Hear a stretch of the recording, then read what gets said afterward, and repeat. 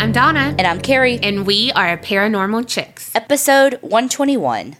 We hope everyone had a safe and happy 4th of July weekend. And right before that, it was Canada Day. There you go. That's all I got. And hopefully your pet survived, the whole weekend, because that's where the fireworks are. The whole weekend. I saw this hilarious meme, and it had a chihuahua, smoking a cigarette, saying that it survived. Yeah. Oh, my God, I was cracking up. Marley is not fazed at all. Sometimes Bo will, look up, the hell was that? And he's like, meh, all right. No. And she gives me side eye when it's, bad weather outside, when it's, thundering. Mm-hmm. I don't like those kind of storms. When it's just, raining, whatever. But thunder, I'm like, ooh. Mostly because the lights are going to go out. And your girl is hot-natured. But Marley will give me side-eye, and I'm like, look, I know it doesn't bother you. You can go stand out in the rain. But it bothers me. You know what doesn't bother me? What? Patreoners! Hell no, they don't bother me. I love how, every single week we find cheesier and cheesier ways to, segue in to Patreon. Mm-hmm. But, I'm here for it. I'm also here for Harleen A. from Florida. Labria S. from APOAE. Which is a military address because they are deployed. So, thank you so much for your service. Definitely. Ellie J. from North Carolina. Jill M. from Indiana. Terry P. from Virginia. And Ashton S. from Texas. Thank y'all so much for joining Patreon. You have a shit ton of bonus episodes to catch up on, so we hope you love them. If you want all those bonus episodes or an episode shout out, can I say episode one more time? Head on over to patreon.com/theapcpodcast. Okay, also, I started watching this Netflix original series, and it could totally be like a Hallmark series. And it's so cheesy and so predictable, but I freaking love it, and it's an amazing palate cleanser. So, Sweet Magnolias on Netflix. It's got the girl from Drop Dead Diva. It's got the daughter from Reba. And the girl from Breaking All the Rules. That movie with Jamie Foxx. Also, the guy who was the paramedic on Grey's Anatomy. That was with the redheaded girl. Yes. And they have Chris Klein. Yes, and he is so old. He is so freaking old. Legitimately, I was like, no, he's supposed to be my age. He was always in the movies, the teeny bopper movies when we were teens. Maybe 5 years older than us, I thought. How old is he? I don't fucking know, but he looks fucking old in that show. Well, if people are like you and they haven't watched it, but I think most people watched it when it was on the top 10 of Netflix 2 months ago. But, okay, good one. No, it was good. And look, and by that I mean I've watched 3 episodes. So, y'all know me, I can't fucking keep up. My thing is, they walk everywhere. And it's yes, small town, but they up in heels. Mm-hmm. All the time. But the girl from Drop Dead Diva was in heels all the time in that, too. And I was like, how the fuck? But she drove a car, at least. No, I know, but I'm saying, think about how long they're in those heels, for filming. Though, is what I'm saying. Whew. Whew. I can't even wear heels for an hour and walk to my driveway and back. Oh, hell no. Also, I love their wardrobes. All of them. Mm-hmm. Well, and since she's talking about Netflix, something that all of us true crime fanatics are talking about is Unsolved Mysteries. And we have something in the works. Spoiler alert. I love to do that. Can't keep a secret. So we're talking about Facebook Lives, hashing it out, our opinions, your opinions, all the theories, all the good, all the bad, and all the ugly. Yep. So stay tuned on Instagram, Facebook, all of that, and we'll post more information. Okay, enough business. Let's get into the stories. So this week, I had a story I wanted to do. I had seen it on An Evil Lives Here on Investigation Discovery before, and I was like, I freaking love this story. I love that show. Me too. And Obvi, we use the word love in a weird way, because Obvi, I don't love that people died, but it's just fascinating. Well, I love how they do it. They do it very well. The editors and producers and everything. Even the like intro music, you're like, oh my God. Yeah. The more I did the research on the guy that story is about, I found out another backstory that I was like, hold up. What? Okay, so we are going to talk about the White family. On Evil Lives Here, it's like season 1, episode 2, I think. The lady that's interviewed, her name's Danielle. She goes by Dee.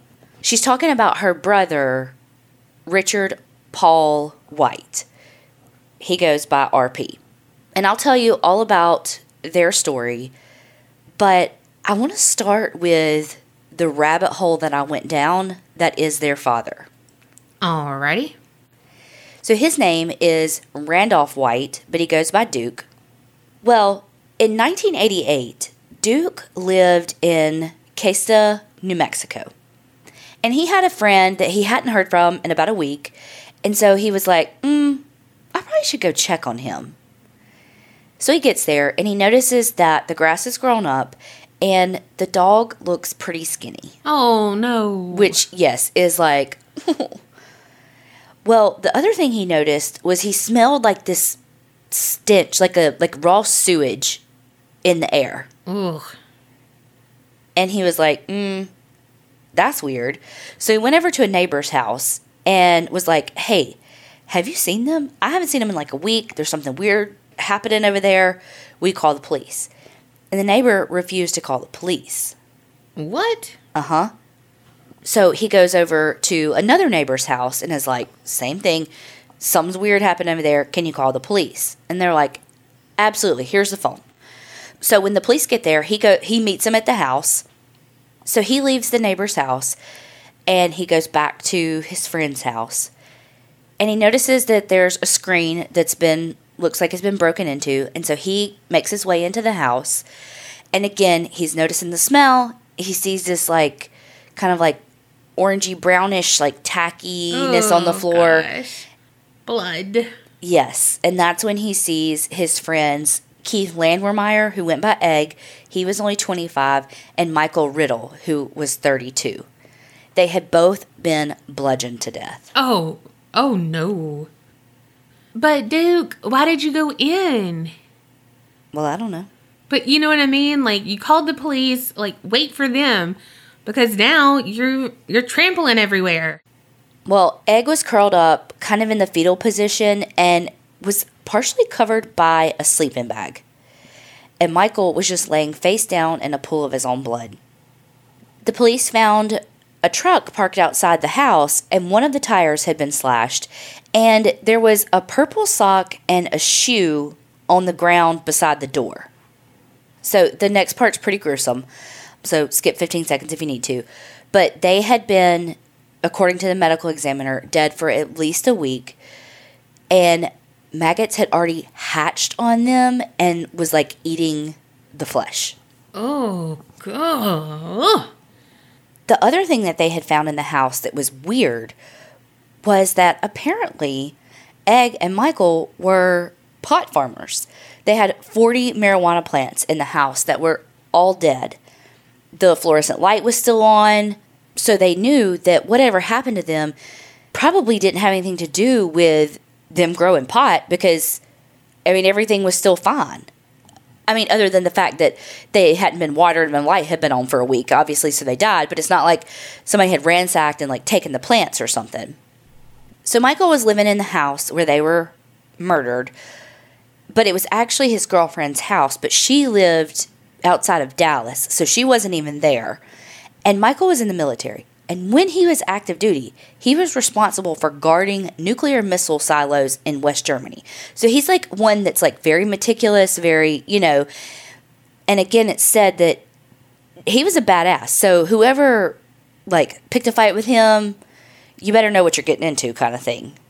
Also, I want to note that some things said that they found 200 plants, but other things said they only found 40 plants. It's small, but that's a big old difference. So they go to bring Duke in for questioning, and they go to the store where he and his wife, Constance, owned the store and were working. At first, she was like, yeah, I'll come in, give a statement, no big deal. But when he drove up, because he wasn't there when the police got there, He was like, no, go inside. I got this. Like, if you have questions, you ask me. So the police were like, all right, and took him in for questioning. At first, he refused to give a statement, like a recorded statement. And then he was like, well, can I have an attorney? Because apparently maybe he had some connection to the marijuana, and so it's 1988, he didn't want to get in trouble for it. So again, he said, you can't tape an interview with me, and I want an attorney. But then he goes, but I have to go talk to a tree, and if you want to come listen, you can. Did he mean he had to pee? No. He actually wanted to go outside and talk to a tree. Oh, okay. So picture this guy just standing outside this tree, started saying that Egg and Michael were selling pot, and they wouldn't let a lot of people around because they're very cautious, and Duke happened to be one of the people that they let around. Apparently, a few neighbors had been getting tired of them because they had been stealing some stuff around the neighborhood, and that Duke quoted saying that he told them, you don't start shit in your own backyard. And then he said to the tree, a.k.a. the police, that he hadn't been to the house in like 2 months, so they shouldn't find his fingerprints anywhere except for like the screen door where he tried to get in. But right as they were almost done talking to the tree, he made one more statement where he said that the marijuana plants weren't worth anything because they weren't ready for harvest, so he didn't understand anyone killing for them. So police do a little more digging into Duke, and they find out that Duke had actually been in law enforcement in Colorado. And he was like even a chief investigator in this county, but he was forced to resign because he was accused of molesting a little girl. Oh, fuck you, Duke. Oh, yeah, we hate Duke. But with all of their investigating, the case went cold. And it is still cold to this day. Oh, my gosh. So here's a little more about old Duke that I thought was very interesting. Apparently, he was a representative of this religion called the Ghost Clan. It was kind of an offshoot of like a Native American church with like their traditional beliefs and things, as well as Christianity, sprinkled in with a little peyote. Nice. There was some sort of land dispute where he was like their representative, and I was like, he's part of a religion called the Ghost Clan. So that is just one rabbit hole that I climbed into when I was looking up this story. Yeah. Okay, so now let's go to the real story. So Duke had some kids, and like we've already talked about, Danielle and Richard, who went by RP. They had another sibling named Maureen, and I'm 98% sure there were 2 other sisters that we don't ever, honestly, only because I did a deep Facebook dive. I think one of their names is Constance, but that's only because I did a deep Facebook dive in places I probably shouldn't have been. Okay, so Duke was not involved in his children's lives. He had many girlfriends and was married many times, and so was their mother. Like, I don't even know their mother's name.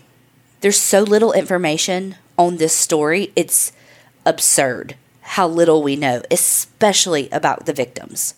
Which, it kind of pissed me off doing this story, honestly, because I was like, all of this is about the White family. And while it is about victims, because it's about his family and the ripple effects, there's so little information about RP's victims that it's maddening. Growing up, Danielle and RP were the closest of the siblings because they were only 18 months apart. So they were close in age and close in just relationship. So as with all the episodes of like Evil Lives Here, the families usually say like, I mean, there was weird shit, but I didn't really think it was that weird until it was like hindsight's 2020, Yeah. So growing up, Richard was an odd duck. Like his sister would be sleeping and she'd wake up and he'd be sitting there watching her sleep. Oh. And this is like 8-year-old. You know what I mean? Ooh, like, creepy. Yeah. And she would be like, "The hell," and he's like, "What?" And she's like, "Stop watching me." And he just sits there, so she leaves and he stays, kind of thing. I'm ad-libbing here. And on that episode, it showed a picture of them with a snowman, and he's standing there like laughing, having a great time, and she's crying because the snowman basically has been decapitated and his head melted. And so she's like so upset, and he's like, haha, you know. And I feel like that could go one of two ways. That could be like just like a brother being an asshole, or it could be like, no, he's has problems, you know? Yeah. Because again, hindsight's 20/20, so you can find all of these things where you're like, that's weird. Yeah. Well, it's always easy to connect the dots when you know the pattern. Yeah. Well, RP started getting more violent with age. And as we know, it tends to happen towards animals. Danielle had a parakeet that was her pride and joy. One day before school, RP is just like, hey, D, because that's what he called her. Hey, D, look, and snaps the fucking bird's neck. Oh my gosh. Just right in front of her and feeds it to the cat. And she's like, what the fuck? Why did you do that? Like, what the fuck did the bird do to you? Why did you do that? And he just says, I wanted you to screw up on your final exam today. What the hell? Yes. He was also obsessed with the Bible, which to me isn't surprising. Like, it makes sense given his... I mean, I don't know how close his dad and he were when his dad was running the Ghost Clan and all of that. But, I mean, it kind of fits the pattern. Again, when you know the pattern... Well, he was obsessed with the more fire and brimstone, like, crazy, like, Old Testament God. You know, right. Not the, like, oh, be kind and love one another. He was more like, they looked at your sister wrong, stone them. Right. He had such a fear of, like, the devil and all of that, like, getting into him, that he had an AC/DC record, like, actual record, that he loved. It was his pride and joy, listened to it over and over and over again. Well, someone told him that it was devil music, and so he immediately smashed it and was like, that's it, the devil was getting into my head through this music, like, gotta get rid of it. Another thing about RP was he was a pathological liar. He lied about things that were insignificant, he lied about things that were fucking huge. He, one time, told his family that he was HIV positive. What? And for a whole year, because this is, you know, you got to remember, this was in, at the earliest, the early 90s. Yeah. So we had just kind of started coming out of the AIDS epidemic. And, I mean, people were still absolutely terrified of it and didn't understand it. And all they knew of it was that it was this long and horrific death. Whereas now, I can't remember what that medicine is that is on all the commercials. They'll get your virus under such control, you don't even show up on a test anymore. It's like a totally different diagnosis now than it was then. Then it was a death sentence. Yeah. So his family spent a year basically waiting on him to get sick and die. Wow. So one day when he goes to visit Danielle, she's like, hey, how's it going on the medicine? Like, how you doing? And he's like, what medicine? And she's like, your HIV medicine. And he starts fucking cracking up. Oh my gosh, what an asshat. And he's like, oh, I never had HIV. That was a joke.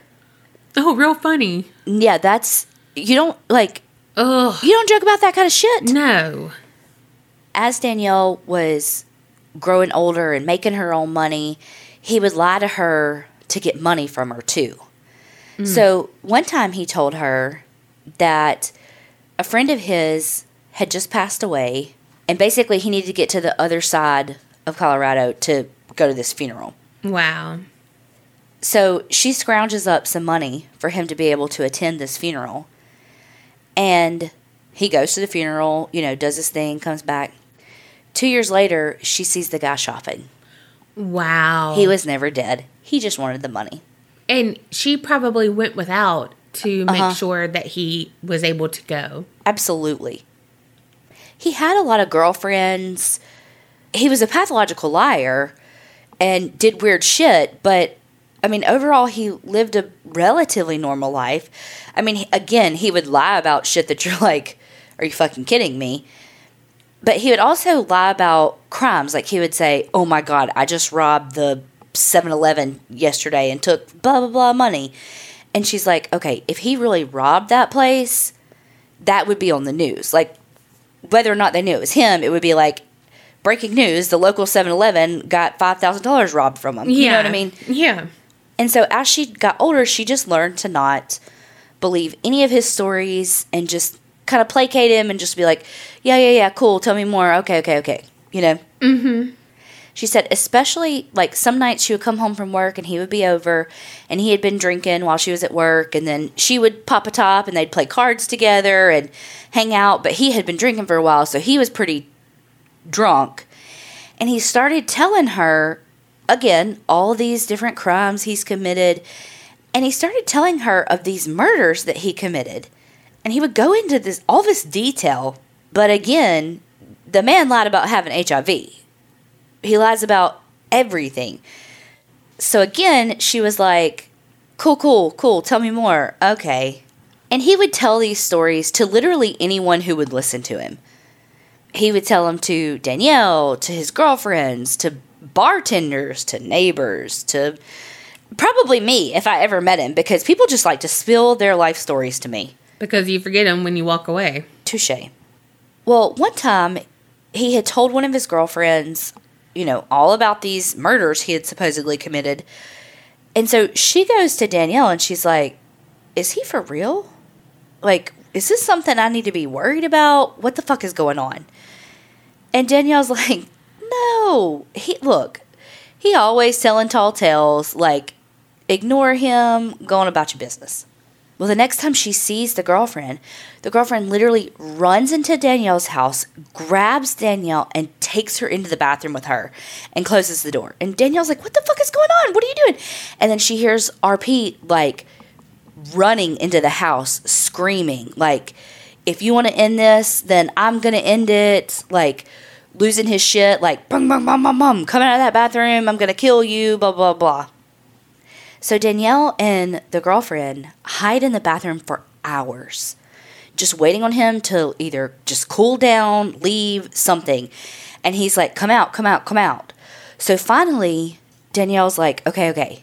And she opens the bathroom door, and he's got a gun aimed straight at her head.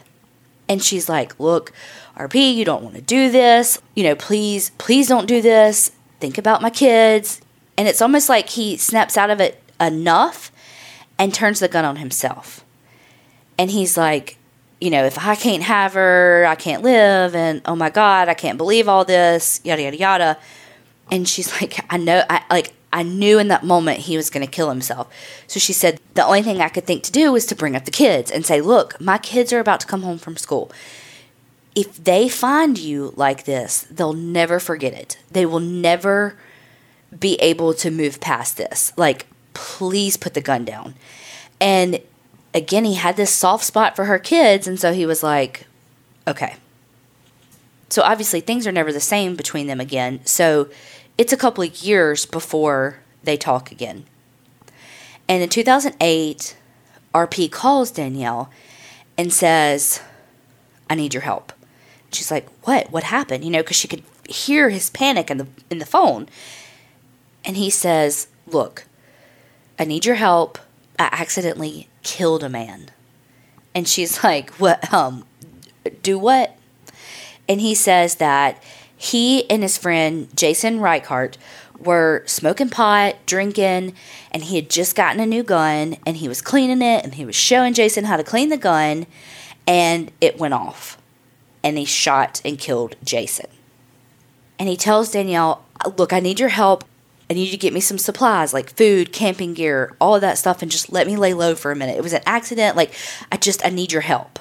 Just come get me and bring it to me. So she goes and picks him up and takes him, like, out to this wooded area where he wanted to go.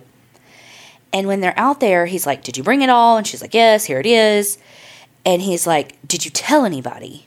And she's like, no, I didn't tell a soul. And he's like, okay, you're going to come back, right? And she was like, yes. And he was like, you're going to bring me some more food.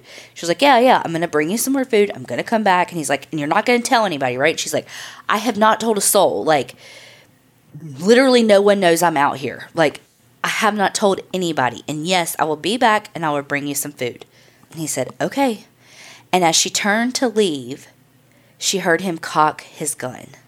And she was like, he doesn't believe me. He thinks I've told someone and they're going to know where he is. He's about to kill me. And so in that moment, again, did the only thing she needed to do. She said, okay, I'll be back tomorrow to bring you some more food. The kids will be home from school in a minute. Let me go home so that they don't worry about where I am. And so again, it was that her kids kind of snapped him out of it and she was able to get away. She said that she has asked him over and over again about that moment. And he says that he stepped on a twig and it made that sound, which I can kind of see the sounds being similar. But she's like, I know he cocked his gun. Now, he's hiding in the woods and she was protecting him until she saw a news article about Jason's death. And it said that Jason's death was a suicide. And she was like, his family must be in turmoil right now. And she said, I cannot let his parents think that he died by suicide when he didn't. She called the police after what I can only imagine is one of the worst internal struggles of your life. And she told them, look, my brother said that Jason's death was an accident. He was cleaning a gun. This is what happened. This is where he is. So the police go and find him and they arrest him. When he gets into the interrogation room, he tells it all. He says that, again, he was cleaning his gun and it was new. He was showing Jason how to clean it and it went off. So the police leave to formally arrest him and all of that. So there's video footage of him in the interrogation room, and it's like when the police leave that you can tell that they actually arrested him, because then they go and he's wearing a red jumpsuit. He's not talking to a tree, but he's talking to himself. And he starts saying some weird things about they've got to look under a tree, oddly enough, just some weird stuff. When the police get back in there, he's telling about Jason, but he doesn't stop there. He says that he's killed 3 other people. He tells police that they were all sex workers and that 2 of them are buried in his old backyard. What? Yes.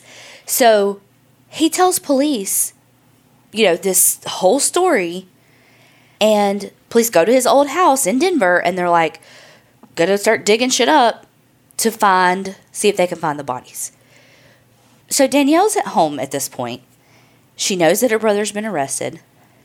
And then all of a sudden, she sees on TV, breaking news, police are digging in someone's backyard. And they've got helicopter footage of it. And she's like, oh, golly, the police are, looking. And she's like, holy fuck, that's my brother's yard. Yeah. And she's like, holy fuck, they found a body. Well, about that time, her phone rings. And she says that, she's so disheveled, watching this on TV. They're finding a body. It's her brother's old backyard. And she finally answers the phone and she's like, what? And it was one of the detectives. And he said, Danielle, I just wanted to call you and tell you before you found out some other way. And she's like, I'm watching it on the fucking news right now. And she's like, I know, y'all found a body. And he was like, no, we found 2. And she just loses her shit, which, of course, who wouldn't? Yeah.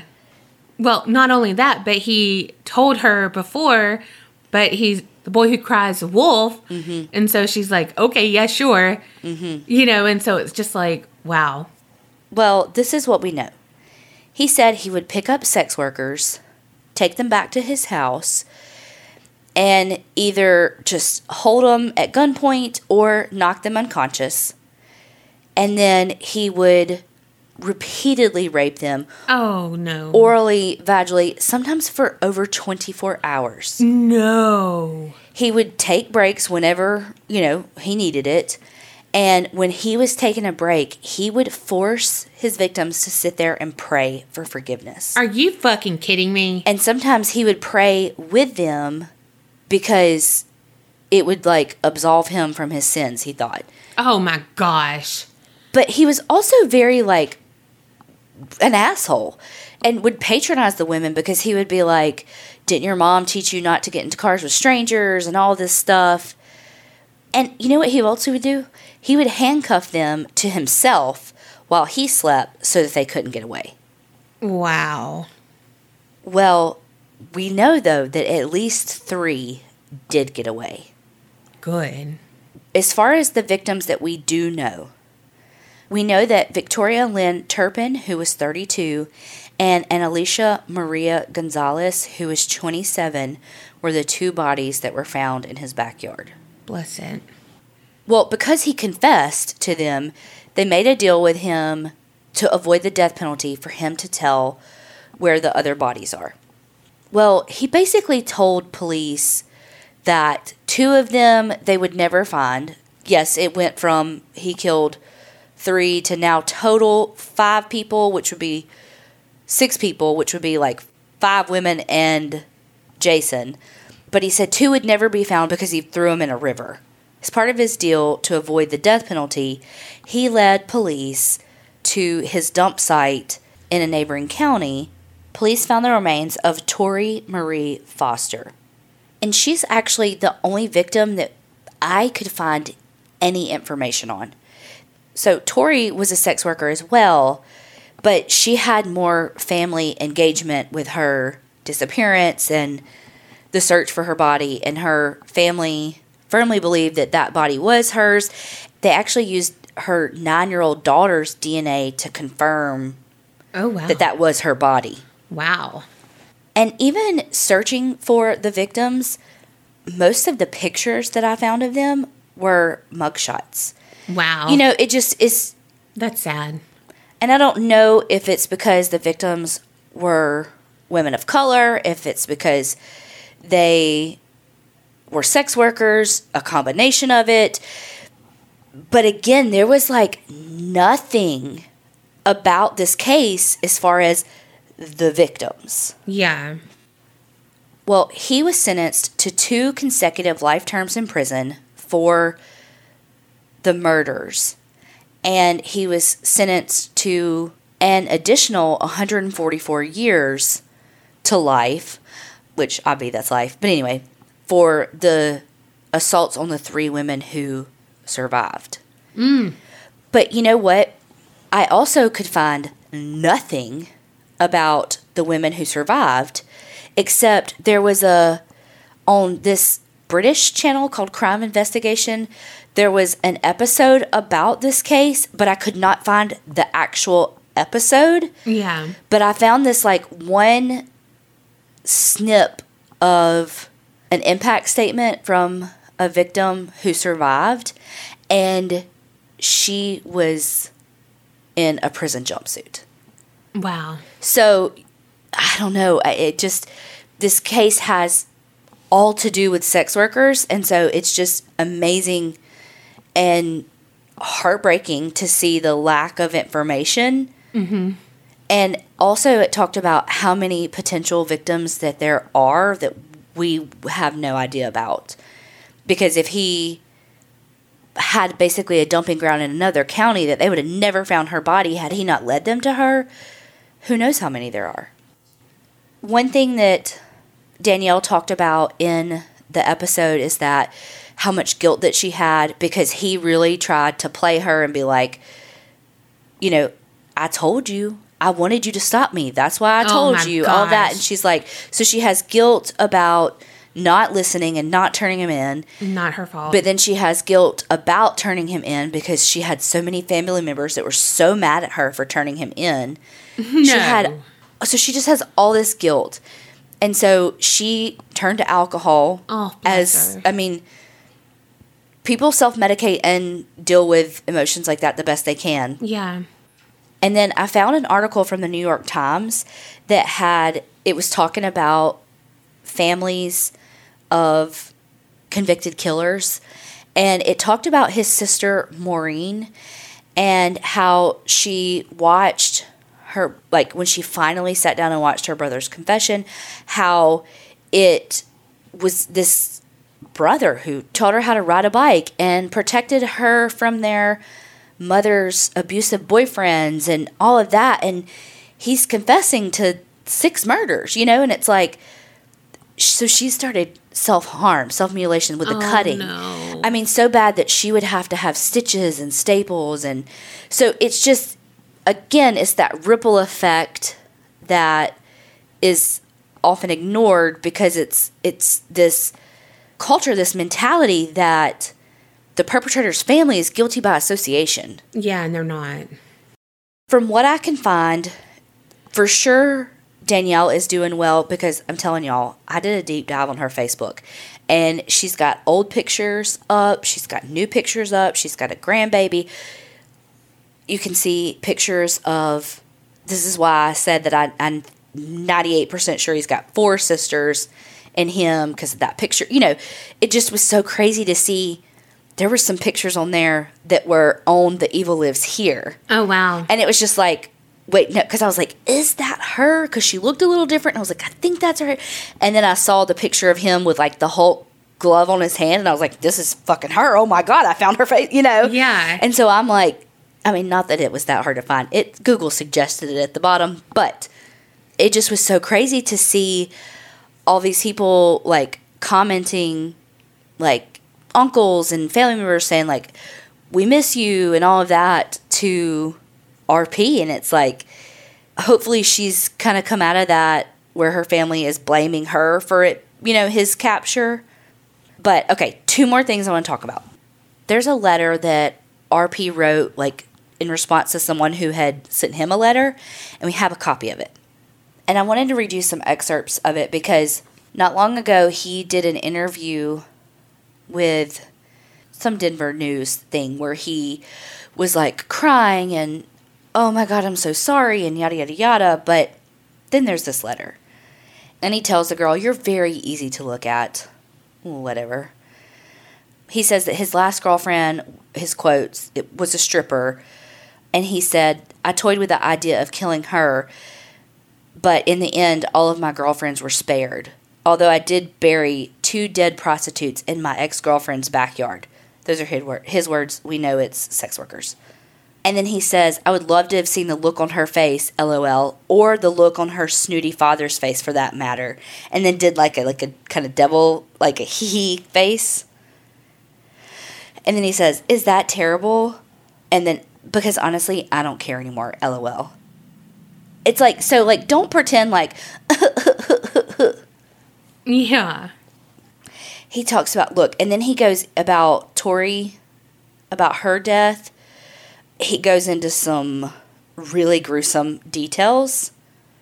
And then I just want to show, too, like, how manipulative he is. He's like, I miss driving, shooting, and I miss TV. You can have one in here, but I can't afford one. Uh-huh. And he's like, I draw and trade for stamps, deodorant, and such.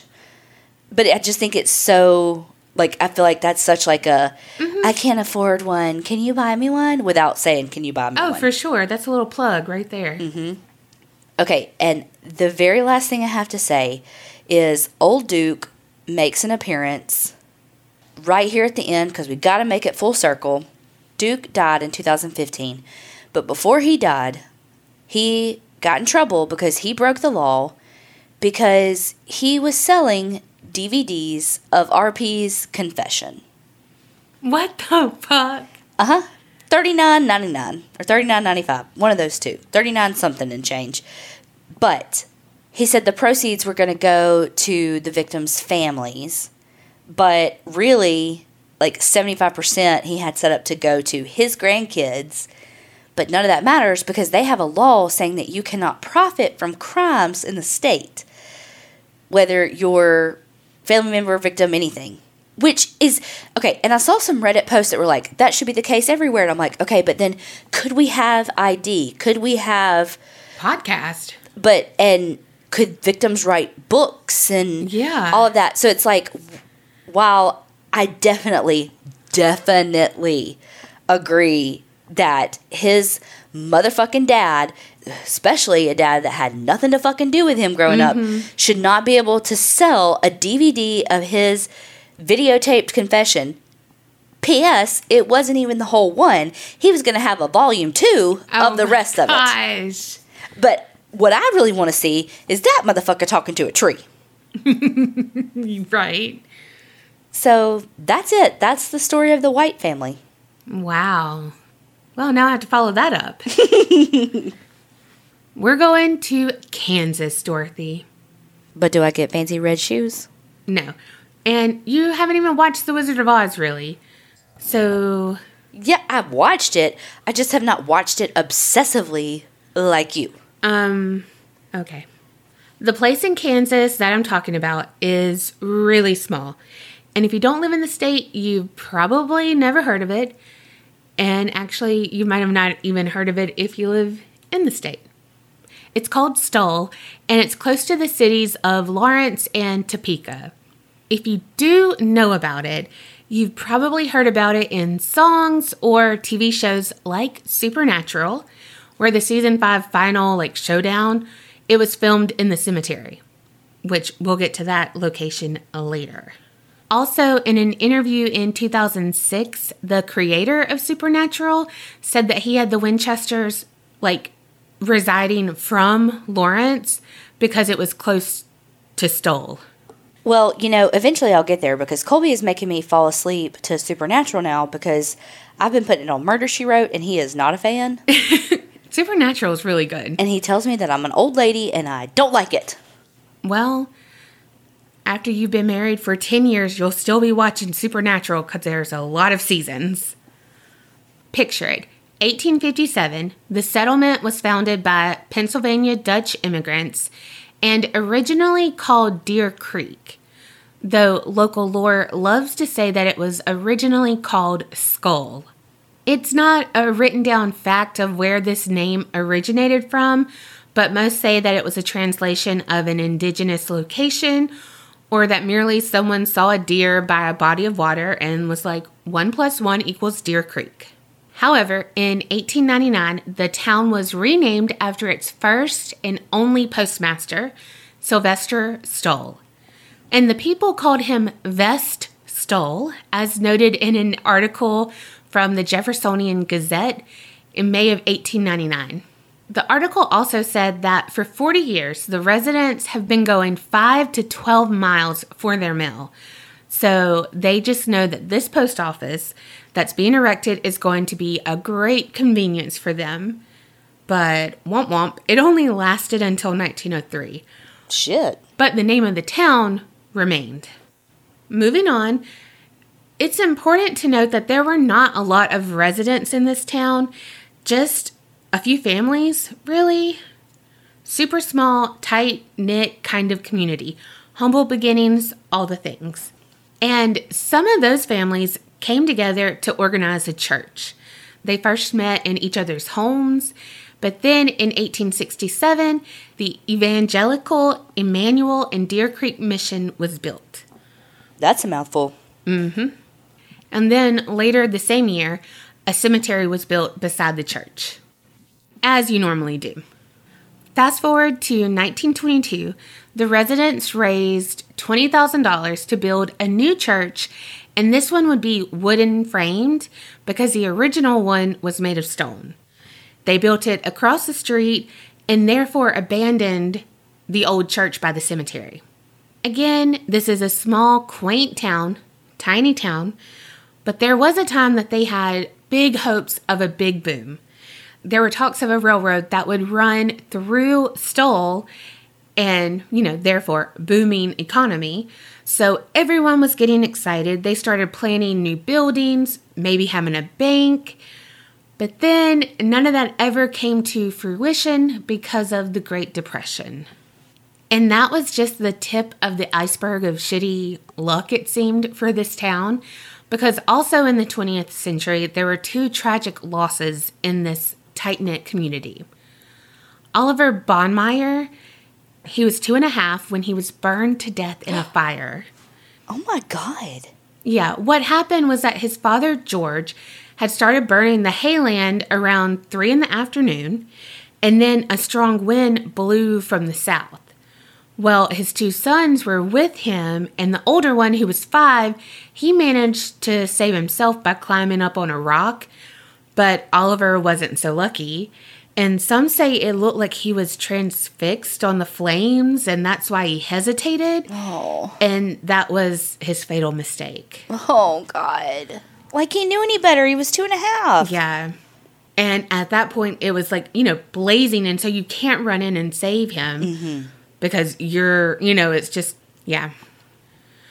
Then the second tragic incident was a man who was missing, and he was found hanging from a tree by the church. And this tree is believed to be a tree that they hanged witches from back in the day. And so it was just a weird thing, though. Like, he had gone missing, people were looking for him, and then he was found hanged on this certain tree, that had this, like, eeriness to it. But was there, and you may not know this, but was there anything around to, like, show that it was... Like, I couldn't he find died by suicide? Yeah, I couldn't find anything about it. Like, I wonder if there was, like, a stool there or something where, right. Yeah. Well, here's a little, like, creepy fact. Both of these events happened on what was known as Devil's Road back in the day, but it was renamed later on. So, keep that in mind. In November of 1974, the University of Kansas student newspaper, the University Daily Kansan, had an article that shed light on the quote-unquote ghost towns past.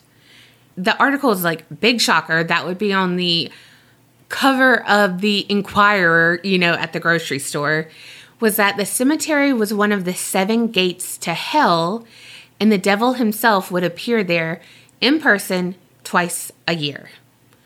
On 2 certain dates, on the spring equinox and on Halloween night. If you tell me that that's when those 2 tragedies happened? No. The article also stated that the church ruins in the cemetery was possessed by the devil. And with this article and everything kind of got brought up, and people were talking about Stull. And they said that when the residents built the new church and left the old one abandoned, that's when local covens of witches and occultists, etc., would use it to perform their rituals and whatnot. So they believed they, welcomed evil into the church. Because I'm sure a town that fucking small had all these occultists that they didn't know about. Well, they're saying from neighboring towns would come in. It said that if you were to go into the church, get 2 bottles and arrange them in the formation of an inverted cross, it would be impossible to break them against the walls of the church. And then another story or legend says that even though the church was without a ceiling for a while, it never rained inside, even while it was raining outside. And there are multiple eyewitnesses to this occurrence. Also, one person said that he witnessed a cross turn slowly upside down at midnight in the church, by itself on the wall. Nope, don't want that. Unless I'm fucking Matilda and shit's moving and cleaning up for me, shit shouldn't be moving that it's not supposed to. Right, right. Yeah. There were 2 guys who were visiting the cemetery, and they heard like this really strong wind started blowing, but it kind of came out of nowhere. Like it was complete stillness, and then like, whoa, what's going on? The trees are moving, everything's going.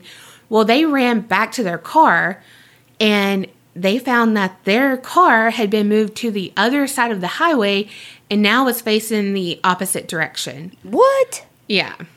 And then there was another man who claimed to experience that same strange, powerful wind, but it was inside of the church, where it knocked him to the floor and would not allow him to move. So it kind of like just gushed in, held him down, like paralyzed him for just, a minute or 2. On trytoscare.me, they said that there's an anonymous letter that was written to them, and it said, quote, "The church wasn't always evil, but was overtaken by the Satanists who lived in nearby towns. They conjured up so much evil that they opened a portal to hell." When the steel church stood there, stairs were located on the back wall near the right side. Most of the time, they were overgrown and hidden with thick grass. It took a bit of searching unless you knew where they were.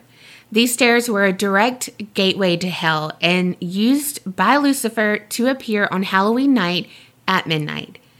If a person was to travel down these steps, even just a few, they would be trapped and forced to walk hours back up, trying to return from the pits of hell. End quote. And let me add, I found other people saying the same thing, but they added that the person would feel like they're being dragged down the stairs by an unseen force. I am not trying to schlep up some stairs when it should only be like 2 and then it's taking me 2 hours. Right? That would so be my luck. Like, TikTok, girl, don't do it. I'm not going to do it. Girl, don't do it. I'm going to be like, I did it. Take 2 steps and be like, not going to do it. 5 hours later, why am I still going? Like, how am I not back up? We wouldn't still be going after 5 hours. We just slid down that damn thing like an escalator. True. I'd been like, oh, never mind. Take me to my leader. The university newspaper continued to publish articles over the next 4 years about Stoll Cemetery and the town. One thing that I found was, you remember Oliver, that sweet soul who burned in the fire? There's a rumor if you step on his tombstone or, do anything to disrespect it, that they would go, like that person would go to hell. Oh, shit. Right? Well, 1 year in the article in the Daily Kansan in 1978, they urged people to go see for themselves.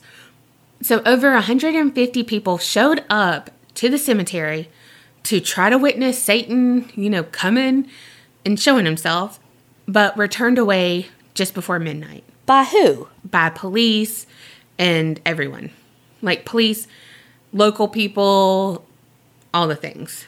Then in 1980, an article appeared in the Kansas City Times that added further fuel to the rumors about the cemetery and the abandoned church. It also mentioned that the devil would appear in Stoll Cemetery on Halloween, but he would also appear at the same time somewhere else in India. How they know that? I have no idea. This is just whoever wrote this article, this is what they think. But they took it a step further and they said that the devil does appear, but he also allows people who died from violent deaths over that past year to come alive for like an hour at the witching hour and to, just be able to roam the earth for an hour. I'd go straight to my killer's house and torture him for an hour. Right? Or her. Wait, I feel attacked. Or them. Well, in 1980, when that article was published, over 500 people were there. And they again stayed until almost midnight, and then they were forced to leave. This happened again in 88 and in 1989. I mean, is it public property or is it private property? I mean, it's private. Okay. Because I'm like, if it's public property, they can't say shit to them. But if it's private... No, it's private. Okay. Definitely. Another legend is that the devil visits Stoll, because it's like, why would he pick Stoll, Kansas, to be one of the 7 gateways to hell? And why would he come on these 2 days? Like, it's a blip on the map. Mm-hmm. That's what people are saying. But it's because this legend says it's personal to him. And that every Halloween, he allegedly visits the grave of a witch with whom he had a child. And the kid was severely deformed and didn't live long at all, like just a few days, and was buried also in the cemetery. And so was the woman who was a witch, allegedly. Okay? Okay. Now, their son is rumored to also like come alive on Halloween, but he takes the form of, I've seen different things like of a feline, like cat-like something, or a werewolf, but it's all been like fur type creatures. So you're telling me the devil himself has feelings and misses his son and goes to see him. Okay. The lady who was the supposed witch, she's buried under a tombstone that reads Wittich, like Wittich. And a lot of people say that's like an old dialect of witch. And remember that tree that I mentioned they hanged witches from by the church? And that man was found hanged in? Well, it's a tall pine tree, and it had like this abnormal growth spurt. And it actually split through a tombstone that was pretty close to this Wittich tombstone, but it wasn't there, like it wasn't hers, but it's still just like it's been growing and growing for like 100 years, and it's been like, you know, a slow and steady one, and then it just like like grew really fast and like ruptured this tombstone that's pretty close to this grave of a witch. Allegedly. I wonder if that's Pennsylvania Dutch. Wittich. Well, the tree was cut down in 1998 to stop people from climbing on it and, you know, the city being held liable, all the things. But it's private property. Yes. So why would the city be liable for a tree on private property? Well, if they were, I don't know. I mean, I'm no attorney, but I play a mean one on the podcast. I plead the fifth. There was also this little story in one of the articles later about that Stoll was so intertwined with Satan and evil that the Pope wouldn't even fly over it because it was quote unquote unholy ground during a trip to Colorado in the 1990s. So he had the flight path redirected. However, there's no definite evidence that this occurred, so we don't know. Now, people who have braved midnight trips to the cemetery have experienced some stuff. A lot of people have experienced lapses in time or missing time. They found that, you know, they literally have been there for several hours due to, you know, the time on their watch. Like, hey, got here at 2 and now it's 8. But all they can remember is a couple of minutes or maybe an hour. And this is around the time that people started talking about how the town started off being called Skull, but then they basically changed it to Stoll to rid all of its black arts, history, and lore. But again, we know the reason it was changed to Stoll. That poor postmaster is probably like, what the hell? Right? In 1999, on Halloween, a local TV news channel showed up and they wanted to document that all the rumors were false. Prove to everyone that the devil does not appear at midnight, but at 11:30, they were forced to leave by the owner. So it's like they let them stay super close, and then off you go. So this just perpetuated the rumors. People were like, if they weren't hiding something, why didn't they just let them stay and film it and let everyone see that it wasn't real? That way, it's like, oh, okay. Like, the devil didn't show up at midnight. Okay, cool. We won't go. You know, or at least half of the people would be like, I'm not going to go next time. You know, but then when you are like, nope, 30 minutes, gotta go. It's like, but why then? Like, yeah, why didn't they just send them away to begin with and say, private property, leave? You know? Right. I feel like that could have even created just as much mystery, though, being like, nobody's allowed on the property and yada, yada, yada.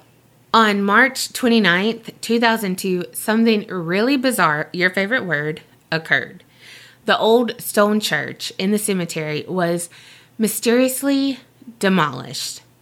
The owner of the property, a man named Major Weiss, said he did not authorize the abandoned church to be destroyed. People who lived nearby did not hear any sound nor see any sign of the demolition, although some of the church was now like collapsed. Some, like it was in disrepair and all of that. However, it was still a structure that was there one day and gone the next. Vanished like a fart in the wind. But, I mean, the owner said, no, I didn't authorize this. No one heard a stone thing being demolished. And it's a small community. So it's not like they could just get in, do all of this, and leave before anyone noticed. Was like every stone gone, or was it like, oh, it just like imploded kind of thing?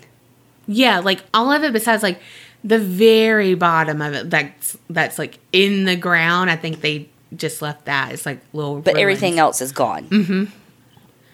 All right. So then there's some stories from some famous people. And there are a lot, but I focused on 3. First up, my boo, Greg Newkirk from weekendweird.com and the Traveling Paranormal Museum. You know, the one I always cover all their artifacts. Him. Well, he went to the cemetery and he said that it wasn't all that in a bag of chips in real life. You know, because, I mean, you're thinking a gateway to hell. Like, holy shit. But then you get there and it's like, this is a rinky-dink cemetery. It's got a chain-link fence around it, littered with no trespassing signs, all of that. You know, it's just like, what? Like, oh, this is it? But within minutes of him entering the gates, he noticed dozens of little flames forming in small little rings in each little corner of the graveyard. And there were no like big burn piles that like, oh, okay, well, I see that big pile of leaves. Okay, this must have been a pile of leaves too. Like all of that. No, there were no visitors to have like, someone might have thrown a cigarette and it, you know, lit a fire or whatever. Nothing. It was a cool spring day. So it wasn't like, oh my God, it got so hot. You know, it was really dry, blah, blah, blah. It wasn't that. No one was around, so it wasn't a controlled burn. And he got this on video. So you can see, it looks like, you know, when, I don't know if y'all people do it where y'all live, but down here, some people burn their grass. Makes it grow greener and stuff I don't understand. But it looked like how that looks, but just in like small little rings of it randomly. Yeah. And then there was a time where Ariana Grande was being interviewed by Complex Magazine, and they asked her if she believed in aliens and ghosts. And she said, of course, we'd be so stupid if we believe we're the only people here. Well, then they followed up by asking if she had ever seen an alien, and she said that she never had encountered an alien, but she did have an experience with a ghost / maybe demon. She recounted that her and her team were in Kansas City a few weeks before this interview took place, and they went to a haunted castle. The next night, they wanted to go to Stoll Cemetery. So they get there, and then suddenly Ariana is overcome with the negative feels, was very anxious, and everyone in the car, including Ariana, smelled sulfur. And she knew, like, this is a telltale sign of a demon. And then there was, like, a fly randomly in the car, which is also can be a sign of a demonic presence. So she's like, this is scary, let's leave. But before they left, she rolled down the window and apologized and said they didn't mean to disrupt any peace. Then she snapped a quick picture, and in that picture, she said that you could see 3 faces, and they were textbook demon faces. And I'm guessing, I don't know, but they're like, you know, not like bam, bam, bam. It's more like, wait, do you see that? You know, that kind of thing. Well, of course, the interviewer is like, let me see the picture. And she said that she deleted it. Surprise, surprise. But the reason she deleted it is that the next day, she tried to send it to Scooter Braun, her manager, and it said that this file cannot be sent because it was too large. And it was 666 megabytes. She said that she used to have a folder on her desktop that she had pictures of weird stuff like that in it. But when weird stuff started happening, she deleted everything. So they pressed her about what weird things. And she said that she was going to sleep about 2 weeks ago. So not long after she returned from Stoll. And she said that she had just gotten off the phone. And as soon as she got off the phone, she heard a rumble that was really loud right by her head. It immediately stopped the moment she opened her eyes.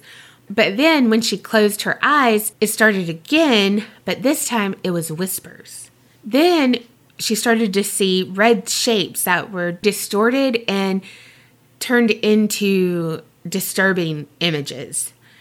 So she called someone and she was like, I'm really scared. I don't know what to do. Like, what do I do? And then she, quote, scooched over to the left side of her bed because she got the best service there, and she was not taking any chances of being left alone in her eerie time of need. And at that moment is when she saw this massive black matter was laying next to her. And so she started crying, again, what do I do? What do I do? So the person on the phone's like, tell it to fuck off. And she's like, I'm not going to upset it. And I wish she would have been like, I'm not Zach Bagans. Hello. Right. So she was like, you know what? I'm just going to chill, not let it feed off of my fear because I know that's what it wants. And then she saw it move in front of her bed. And so she's like, nope, not going to freak out. Not going to freak out. And that is the last thing she remembers because she fell asleep. Yeah, like she just remembers waking up and nothing was there. However, the next night, her friend Tyler was staying with her, and Tyler told Ariana that when she was trying to fall asleep, her body felt kind of paralyzed. And then she was describing the same exact thing that Ariana had seen the night before. Yeah, so it's kind of weird. Also with the 666 thing, with the megabytes, it's kind of like, is that true? Because it's like so like pretty in a package, Right. However, like Topeka, Kansas, which again is pretty close to Stoll, their zip code begins with 666 as well. So it's just, again, one of those weird things that Stoll is kind of like the hub in all of these communities that begin with like 666. And the last famous person is Kurt Cobain.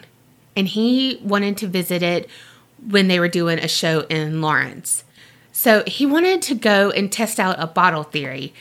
Similar to the one where you make the inverted cross with the bottles, this one, people said if you threw a bottle that you drew an inverted cross on and it wouldn't break against the wall. But if it did break, it meant that you were going to die soon.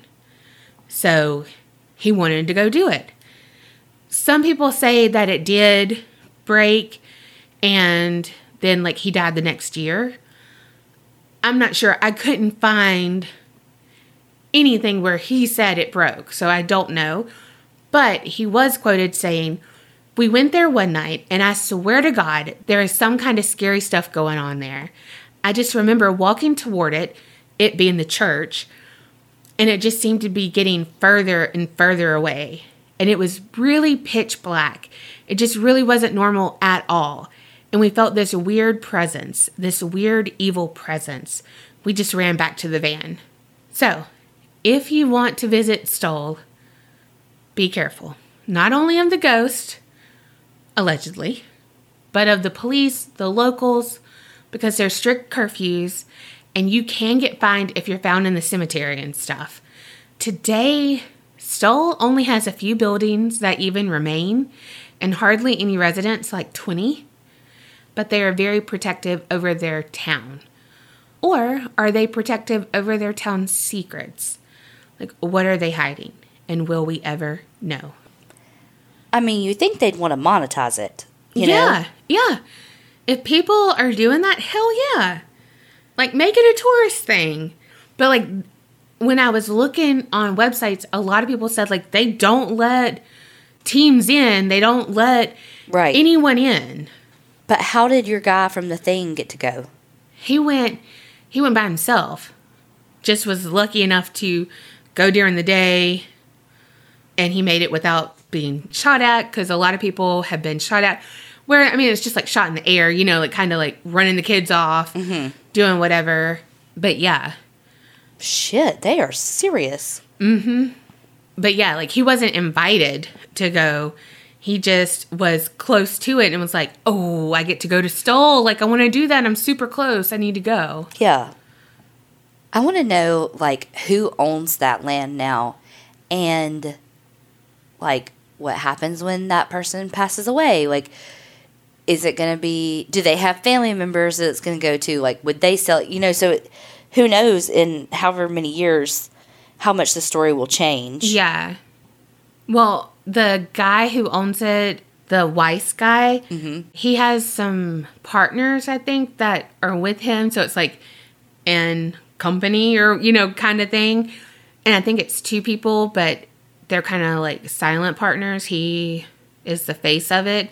So, you know, I'm sure it's all in their contract. But that just seems very aggressive for a very small town. Yeah. And also it's like, okay, so it's kind of desolate. You know, it never got off the ground or anything like that. But it's like they want to keep it that way. Because like you said, they don't want to monetize it. They don't want to do, you know, anything. Because if it's that small, you could go all out for Halloween. But they don't want to. Right. Because they don't want people there. But it's like, why? They got secrets, that's for sure. So did your guy. Well, he fucking told everybody. Nobody believed him. Because he told so many freaking lies his whole life. Yeah. His whole freaking life. Well, like you said, he's the boy who cried wolf. Well, not literally, because he didn't say about a wolf, but you get the point. Well, there's some conspiracy shit happening with your shit. So y'all tell us what you think. Yes, and have you ever been there? What are they hiding? What are they hiding? I was going to say something cheesy about skeletons in their closet. Oh my gosh. You stole my line, basically. Right. But, you know, we can still remember. Keep it real and don't get scared.